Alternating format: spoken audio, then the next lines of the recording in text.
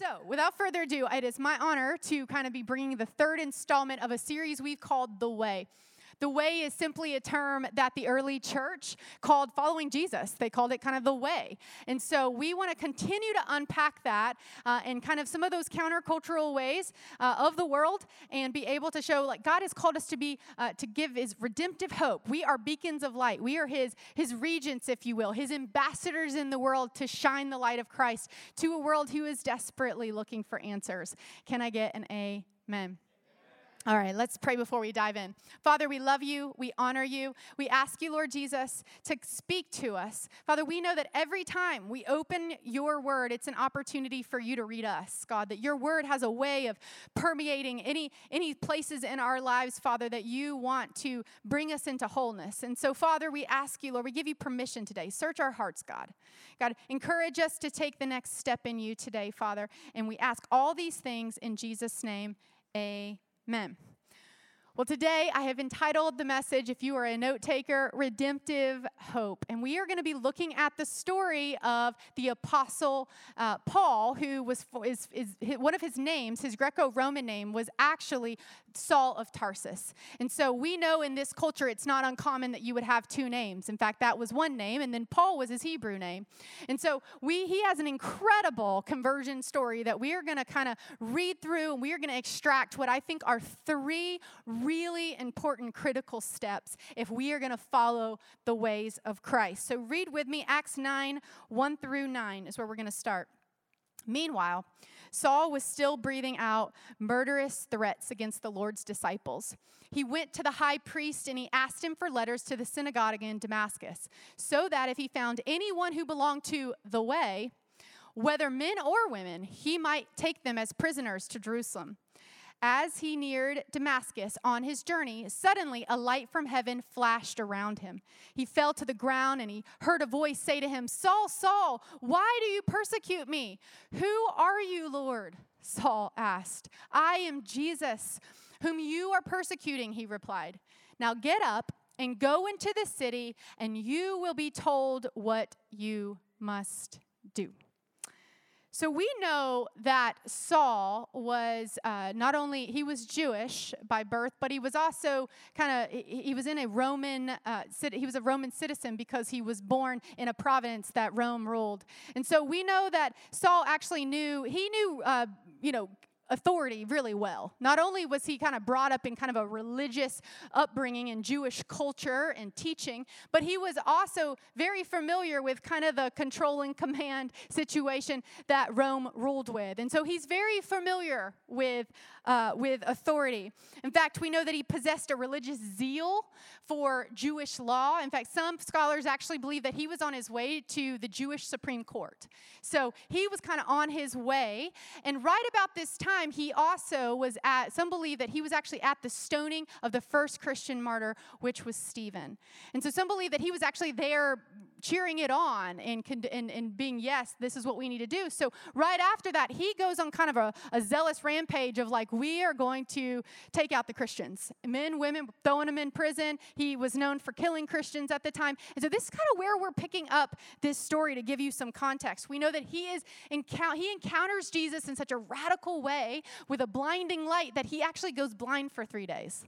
And Jesus tells him, the same guy that was just persecuting all the Christians who believed in Jesus has encountered Jesus, and he's now listening to him, right? He's complying with what Jesus has told him to do. He says, go into the city. In fact, if we're going to live this out, if we're going to live out the way, we are going to have to do the same that Saul did, and he learned obedience. That is point number one, if you are a note taker, is obedience. In fact, Webster defines obedience as submissiveness to the restraint or command of authority, a willingness to comply. Well, why would he comply to the very man the Christians believed in? Why would he all of a sudden comply and go with Jesus? And I would propose that for the first time, he actually encountered a relationship, an intimate relationship. In fact, Jesus calls him by name. Saul, Saul, what are you doing? What are you doing? He knows him intimately. In fact, 1 John 4 tells us that God is love. You know, love will make you do some crazy things. Can I get it? I mean, has anybody experienced this? You're like, what am I doing? Because love has a way of capturing our heart and leading us in ways that we would have never imagined. And I believe that's what happened to Saul. He encountered love. He didn't encounter authority before. He clearly knew what that meant. But he encountered an authority that came from Jesus in Jesus' love. So we know he encountered love firsthand. And this is where he begins to comply. In fact, John 15:9-11 says it this way, that just as the Father has loved me, I have also loved you. Abide in my love. Jesus is a lover. If you keep my commandments, you will abide in my love, just as I have kept my Father's commandments and abide in his love. These things I have spoken to you so that my joy may be in you and that your joy may be made full. How many know there's joy in surrender? There's joy in obedience, and none of us like it. I mean, let's just be honest for a minute. I mean, the word obey, kind of like you cringe a little bit. You're like, that's for children, right? But the reality is God calls us the children of God. He calls us the children of God because he loves us so much that he would lead us in such a way. He's like, hey, I need you to trust me with your life and obey my commandments because I have what is best, even if you can't see the end from the beginning. Aren't you glad? John is saying obedience flows from a loving relationship with Christ. As a parent, my kids, man, there's a difference. When they obey, they're like, okay, mom, and the roll of the eyes. That one really gets me. But when there's like a, yes, mom, right, from a posture, man, it's like totally different. And there is a difference in all the parents said. Come on. When we yield in marriage, love compels us to do crazy things, right?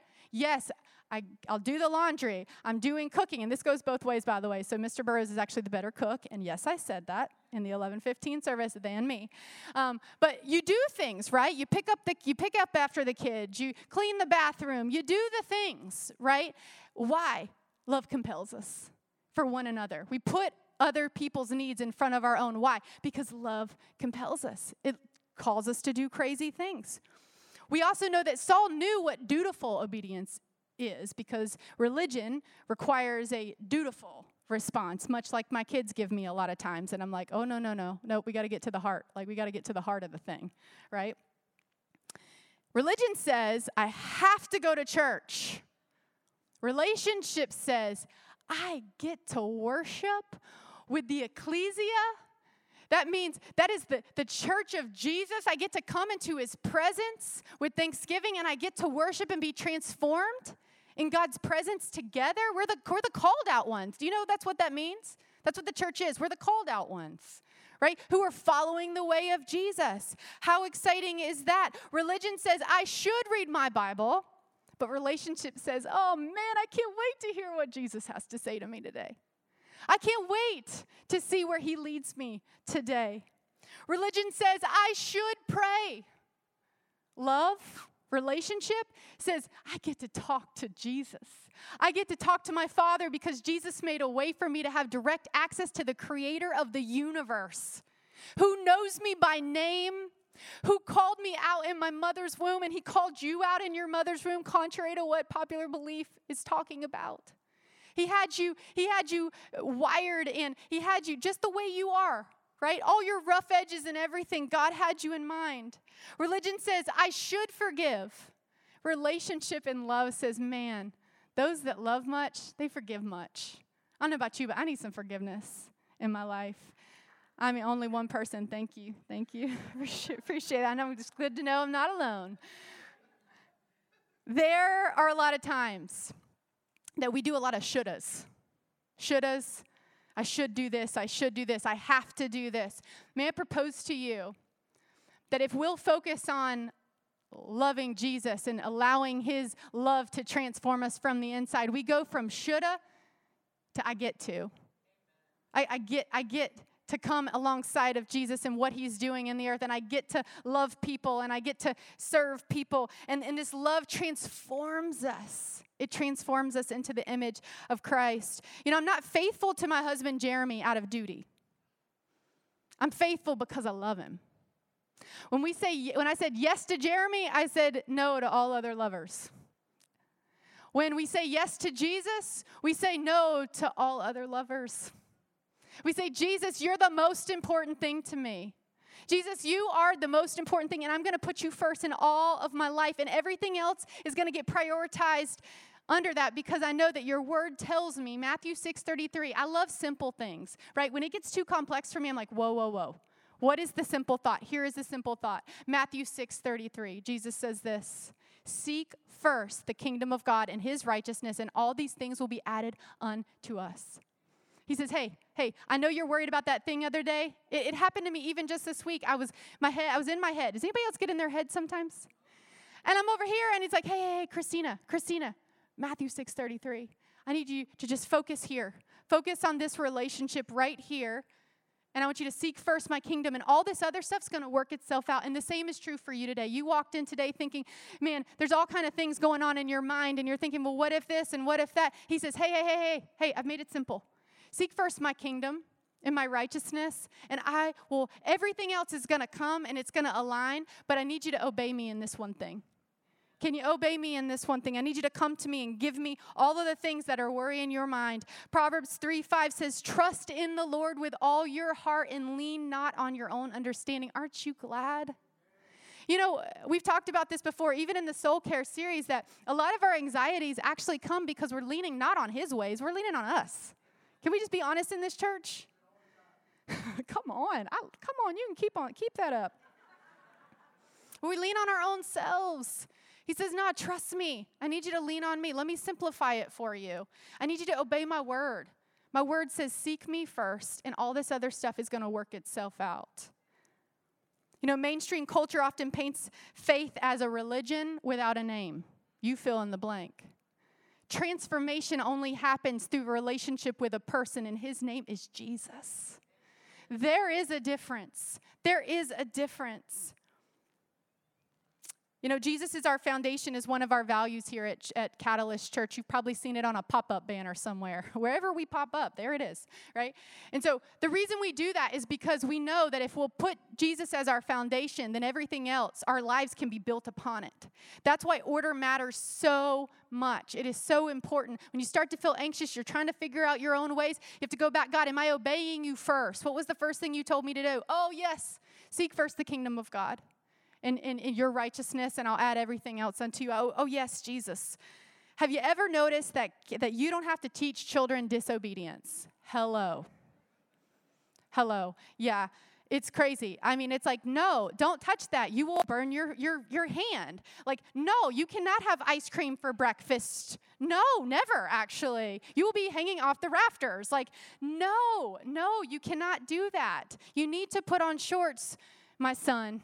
It is 20 degrees outside, and you will be very, very cold, right? It's like, no, because we're like, no, we're going to do it our own way. We now have a dog who is also learning that. I'm like, no, you cannot use my rug as your toilet. No, you are not going to put your paws on the table and eat like a human. No, right? We just naturally want to do things our own way. And it requires discipline, and it requires obedience is learned, right? Doesn't come innate to us.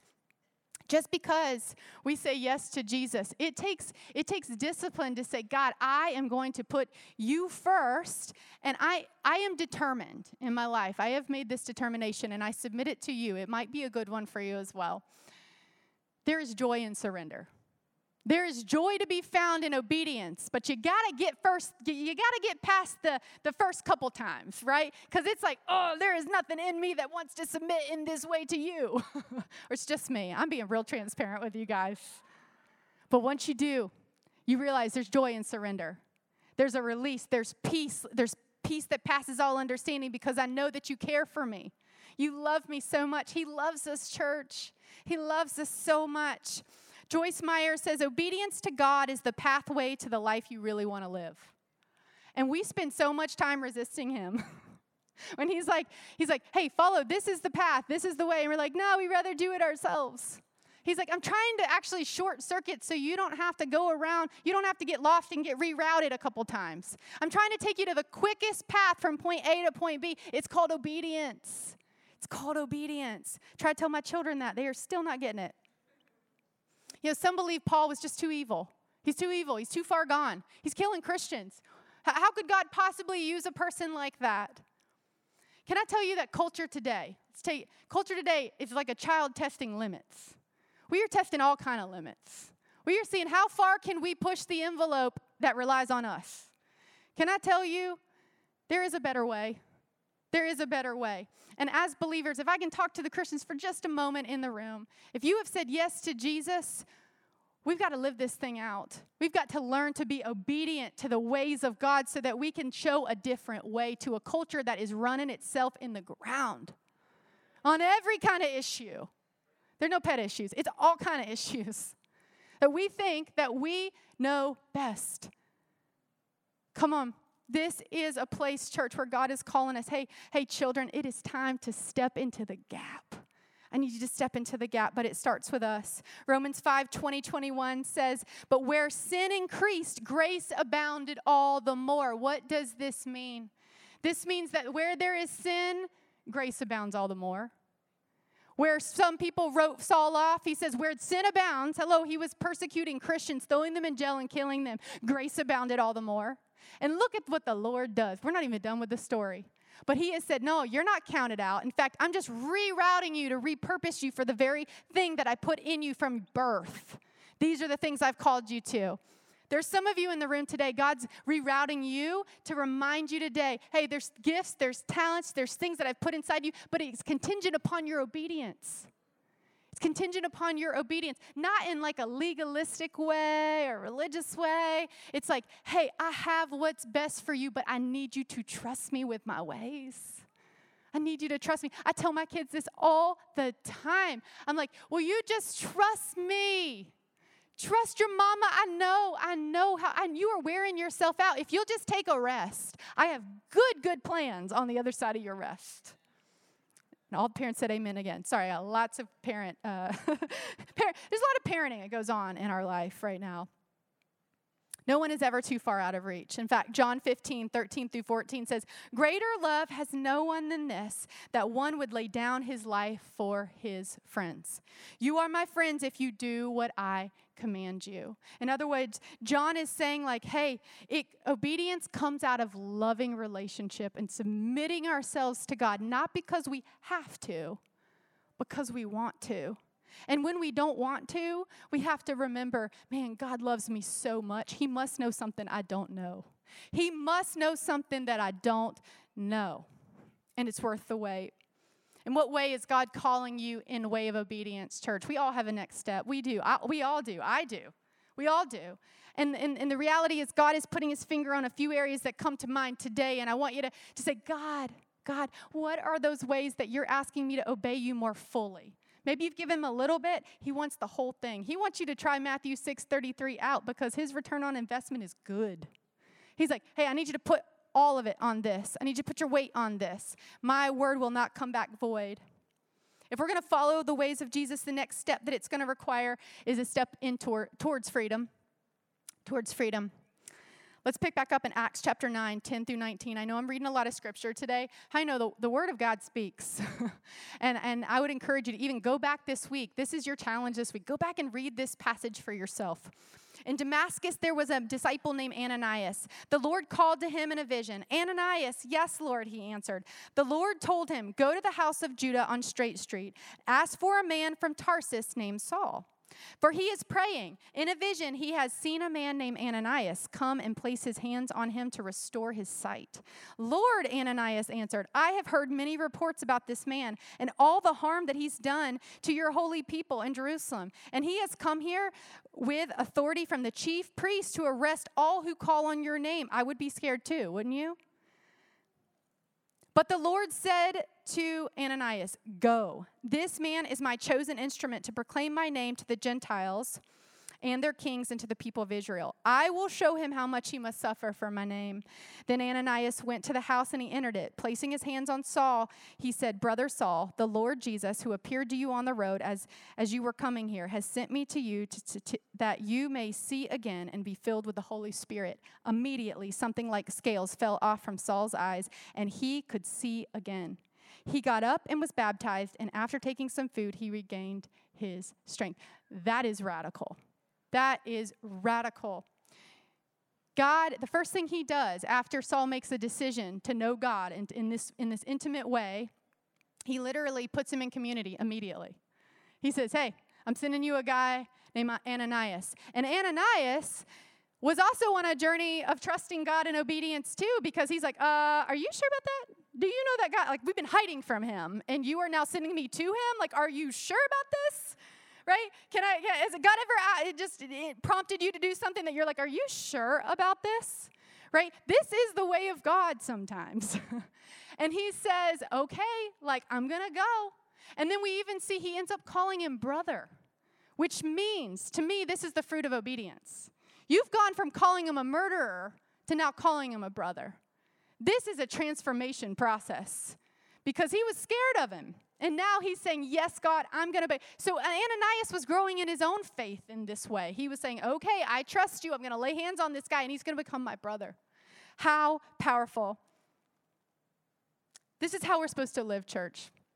God is calling us to actually go to the Sauls and be the Ananiases. Can I tell you that sometimes we can have a lot of low grace for people and a culture that is far from God.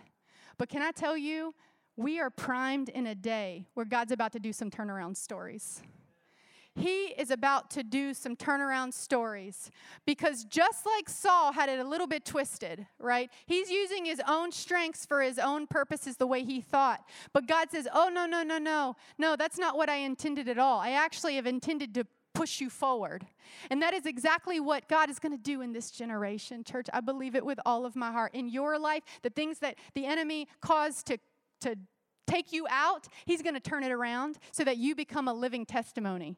How does the gospel advance? Well, we know that we overcome by the blood of the Lamb. That's what Jesus did. He made it possible. And then guess what?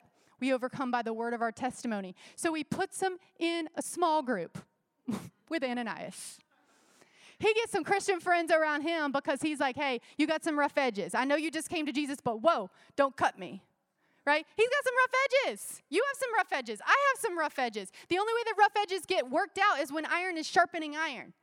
And we are in close community. And you know where he starts? Right at home. He starts in your apartment with your roommate. He starts with your spouse. He gave you those kids to sharpen you too, mom and dad. I got sharpened just this week, and I said, whoa, Lord, I'm listening. I am listening. That's why he does it. He puts us in community because we weren't created to do life alone. You're going to hear it so many times at Catalyst. In fact, I'm pretty sure every time that we somehow talk about it, taking the mask off. Why? Because we know that James 5:16, everybody, if you know it, say it with me. Come on. We're going to do old school. Confess your sins one to another, and you will be healed. Yes, Jesus heals you. That's the decision. Yes, you are now in the kingdom of God, and he has washed away your sins. But can I tell you something? We don't begin to walk in layers of freedom until you get into community and take your mask off and start confessing your sins one to another so that you can be healed. It's God's process of freedom. It's his process of freedom. Some of you are in community groups, and you still haven't taken the mask off. Can I challenge you this week? Just one or two. You may not need to do it with the whole group, but you got to take it off to somebody. Hey, I'm struggling here. Hey, this is something that's weighing me down.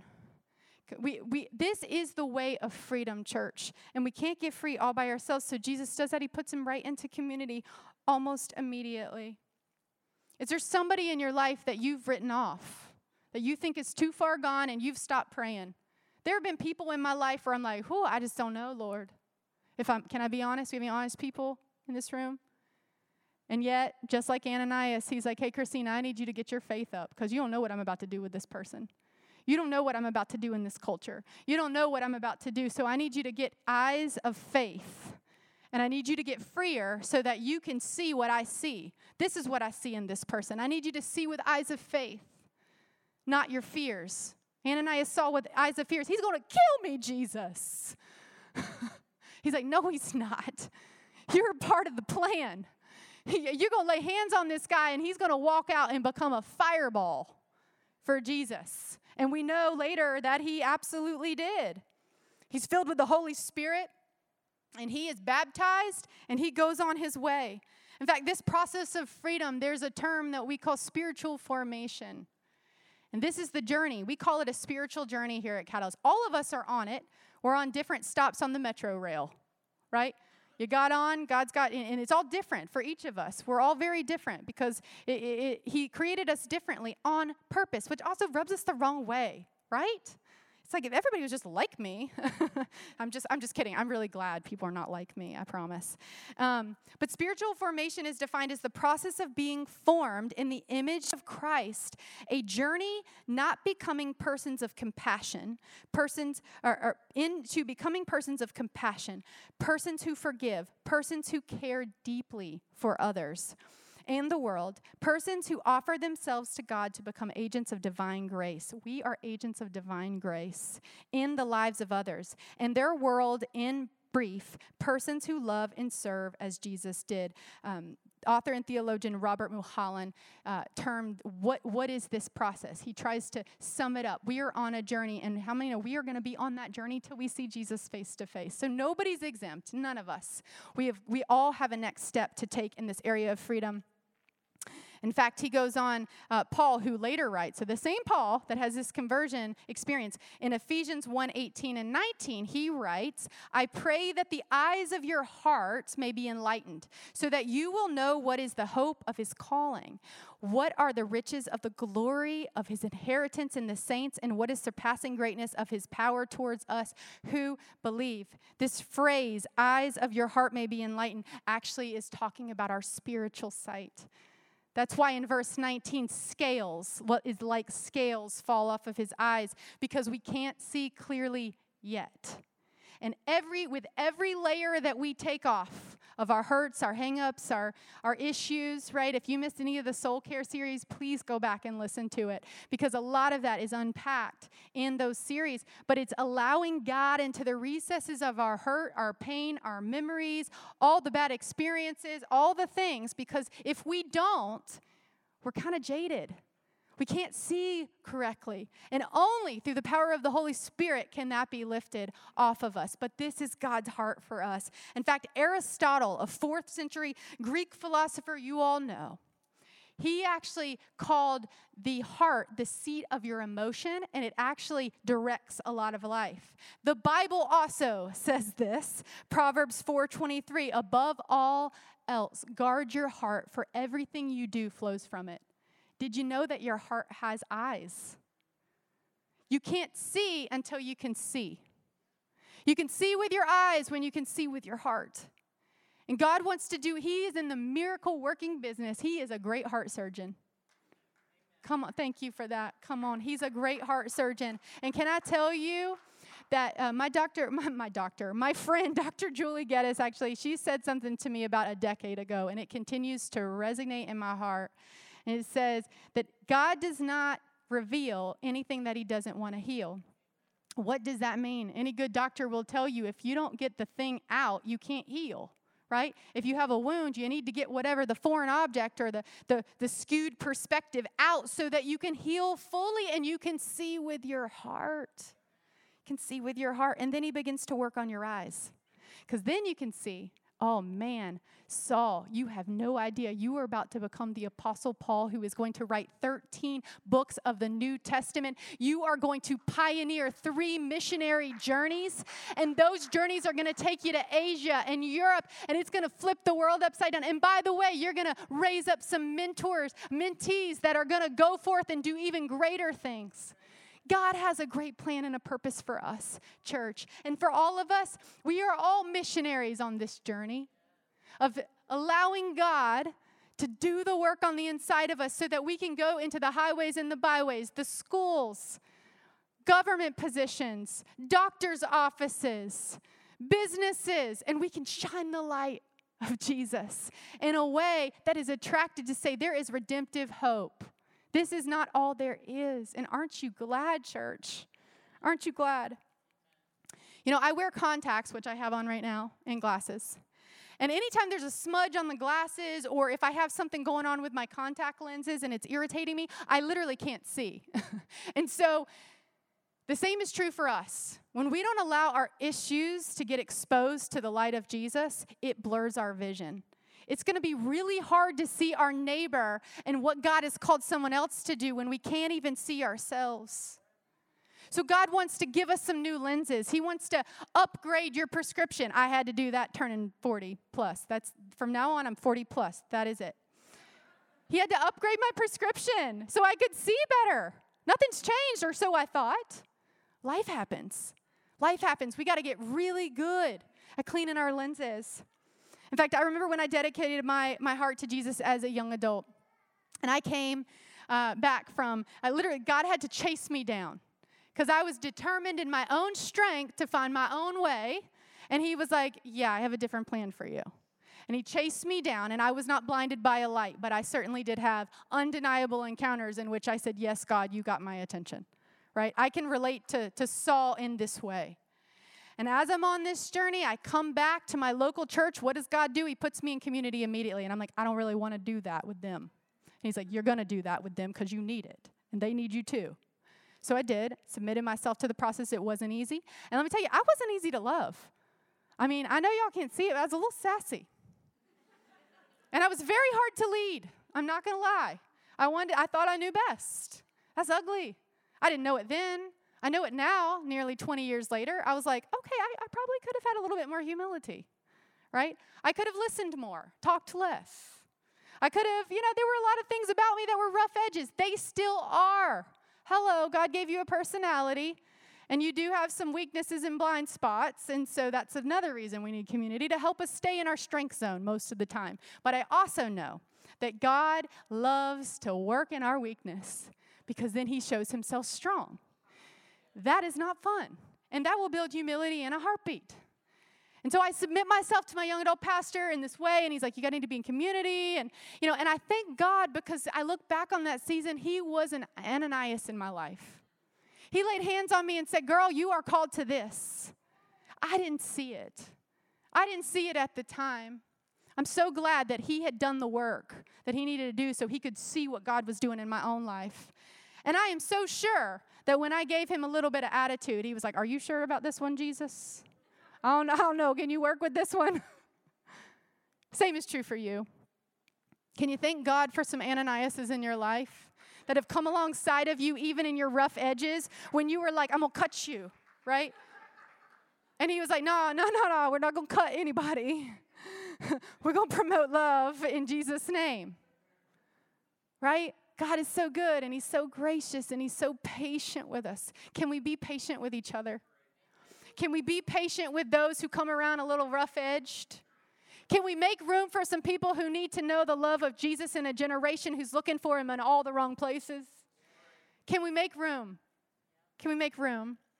The Apostle Paul, the same one who was killing Christians, he says this. I think he has some authority on the issue. Galatians 5:16 and 17, but I say walk by the Spirit. We notice he was filled with the Holy Spirit. That is the way that empowers us to walk this out. And you will not carry out the desire of the flesh anymore. For the flesh sets its desire against the Spirit, and the Spirit against the flesh. For these are in opposition to one another, so that you may not do the things that you please. Come on, obedience doesn't always mean that you want to do it. But man, I trust you, Jesus. And I love you so much. And I know at the end of the day, you love me too. And you have the end from the beginning. And you know the best place to get there. And you want to save me some heartache and some mistakes that are not necessary. But it takes obeying. So what's your next step in this freedom journey for yourself? We all have one to take.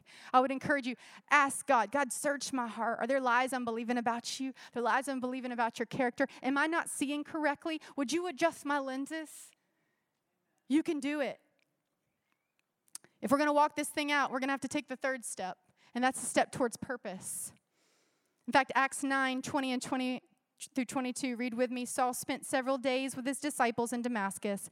At once he began to preach in the synagogues that Jesus is the Son of God. All those who heard him were astonished, and they asked, isn't he the man who raised havoc in Jerusalem among those who call on his name? And hasn't he come here to take them as prisoners? To the chief priest? Yet Saul grew more and more powerful and baffled the Jews living in Damascus by proving that Jesus is the Messiah. Aren't you grateful for some redemptive hope? What you think has disqualified you has actually qualified you all the more because of Jesus' grace. He's got so much grace. Where sin abounds, grace all the more, church. I have found that the very areas that you feel the most disqualified are typically, let's call them clues into what the enemy is trying to contort and pervert. Because that's the very area that God has anointed you to step in and be the light in somebody else's life as well. Because oftentimes we disqualify ourselves in our weakness. We disqualify ourselves in the areas that we struggle with. But God's saying, that's the area that I've anointed you to go forth and be a light. Showing that it's not in of yourself. It's me. It's me. One of our overseers, Dr. Mark Batterson, he wrote a book called Win the Day. He says, your destiny is hidden in your history. I'm going to read that again. Let me just let that sink in for a second. Because when I read it, I said, whoa, whoa. Whoa. Your destiny is hidden in your history. What does he mean by that? There are clues all along the way. If you'll take the time to reflect and look back, God, where were you? God took this, I'm about to get to it.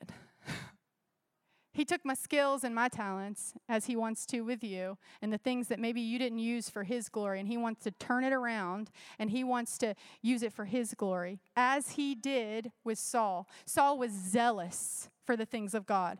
He just had it a little misguided.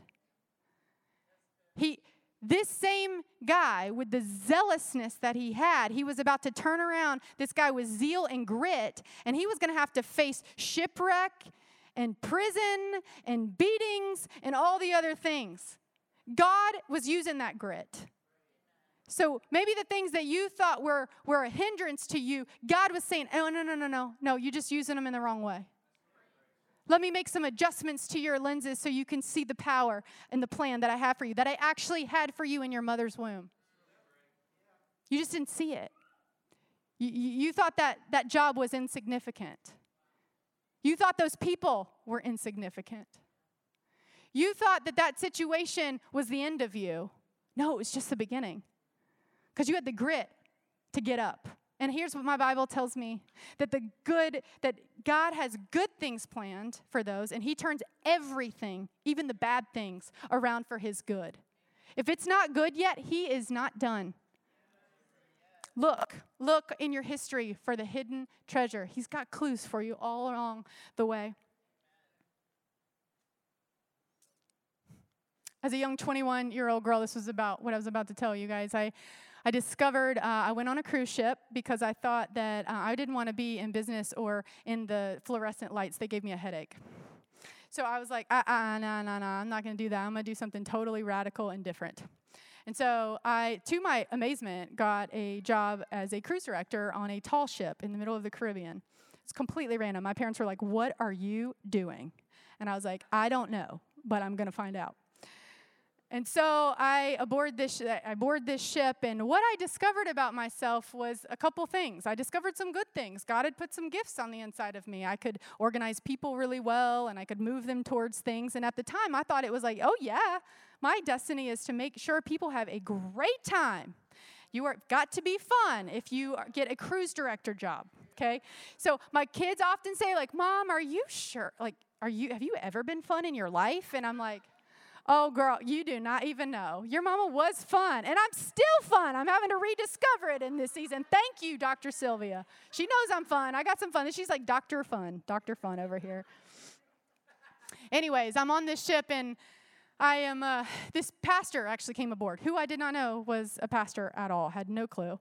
He comes up to me, and he says, he comes with his wife, and he's like, hey, I keep having this picture of you.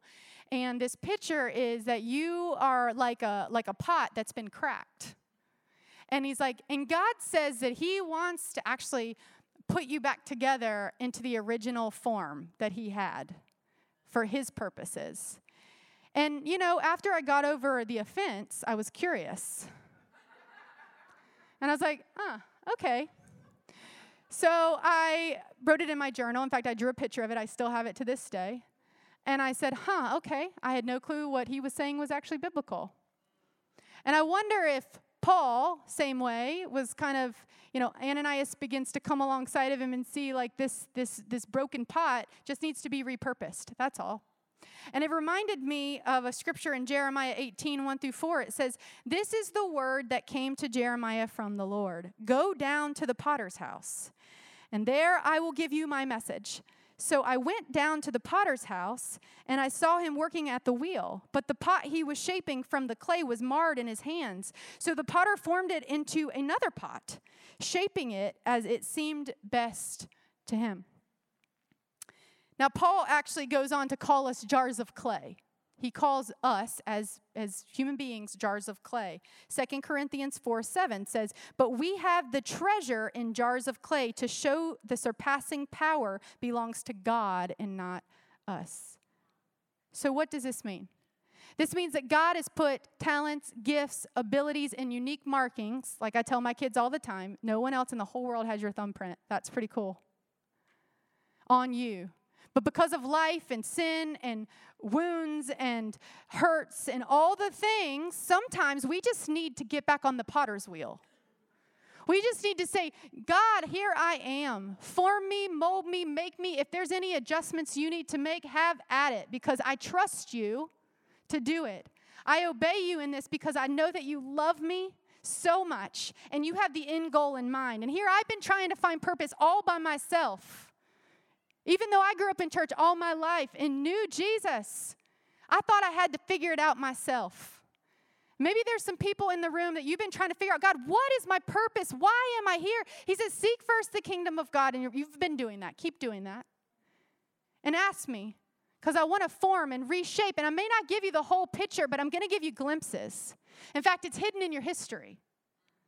Go back and look, and then let's continue to clean up your lenses and your vision so you can see where we're going. That's your destiny. That's what I had in mind when I put you in your mother's room. And by the way, you got to do it in community. You can't do it all by yourself. Well, that makes it harder. Yep, for sure. For sure. Craig Rochelle wrote a book called Kazone, and he defines the word this way that I think is appropriate for today. Kazone is the Hebrew word for the dream, revelation, or vision God was thinking about when he made you. You're a one-of-a-kind placed on earth with a plan that's yours alone to carry out. God isn't hiding it. He wants you to know and embrace it. Now, there is always a cost to living on purpose. I mentioned that. But it is worth it every time. Paul, he was shipwrecked, left for dead. But can I tell you something? He had purpose, and he was on assignment because he was doing the thing that God called him to do. You have a unique grace on your life, as do I, to do the thing that God has called you to do. And if you're not there yet, and by the way, that's a whole nother message. Is there a there, or is it who we're becoming? He is the reward. Who am I becoming in the process? Where are we going, Jesus? Just give me another step. Trust in the Lord with all your heart. Lean not on your own understanding, and he will direct our paths. I want the whole staircase. No way. I'm giving you a step. That's how I work. Because if not, you're going to take off without me. I need you to take a step. Luke 9:23. He said to all, "If anyone would come after me, let him deny himself and take up his cross daily and follow me." God, help my unbelief. God, help me to trust you when I don't know where to go. God, help me when I'm overwhelmed with all the responsibilities of life. Take up your cross daily and choose me. I'm gonna direct your path. Paul later wrote to the Galatian church, "I have been crucified with Christ. It is no longer I who live, but Christ who lives in me. And the life that I now live in the flesh, I live by faith." We don't graduate faith, ever. We keep step in church. Because here's what I know. He's faithful. And he loves us so much. He's willing to chase you down and speak to your heart. As he did, he found me on some random island in the middle of the Caribbean and sent a random person to remind me he had a plan. He does for you too. Redemption is available to all of us, but we're going to have to make some choices. along this path. We're going to have to choose the way of obedience versus disobedience and going our own way. Rebellion is at the heart of sin. And we're going to have to grow up as God's sons and daughters to say, yes, God, though you slay me, I will trust you. That is what Job, who lost everything in the Old Testament, said. He's calling us to a higher level because he knows that he's got good plans for us, church. The way of freedom. We got to choose freedom. God, continue to do the hard work. This hurts. Oh, yes, but it's going to get good. I promise. And the way of God's purpose, rather than trying to figure it out on our own, that's stressful. Let's just keep stepping. Let's get really good at taking good steps on the staircase. And then the plan will get revealed.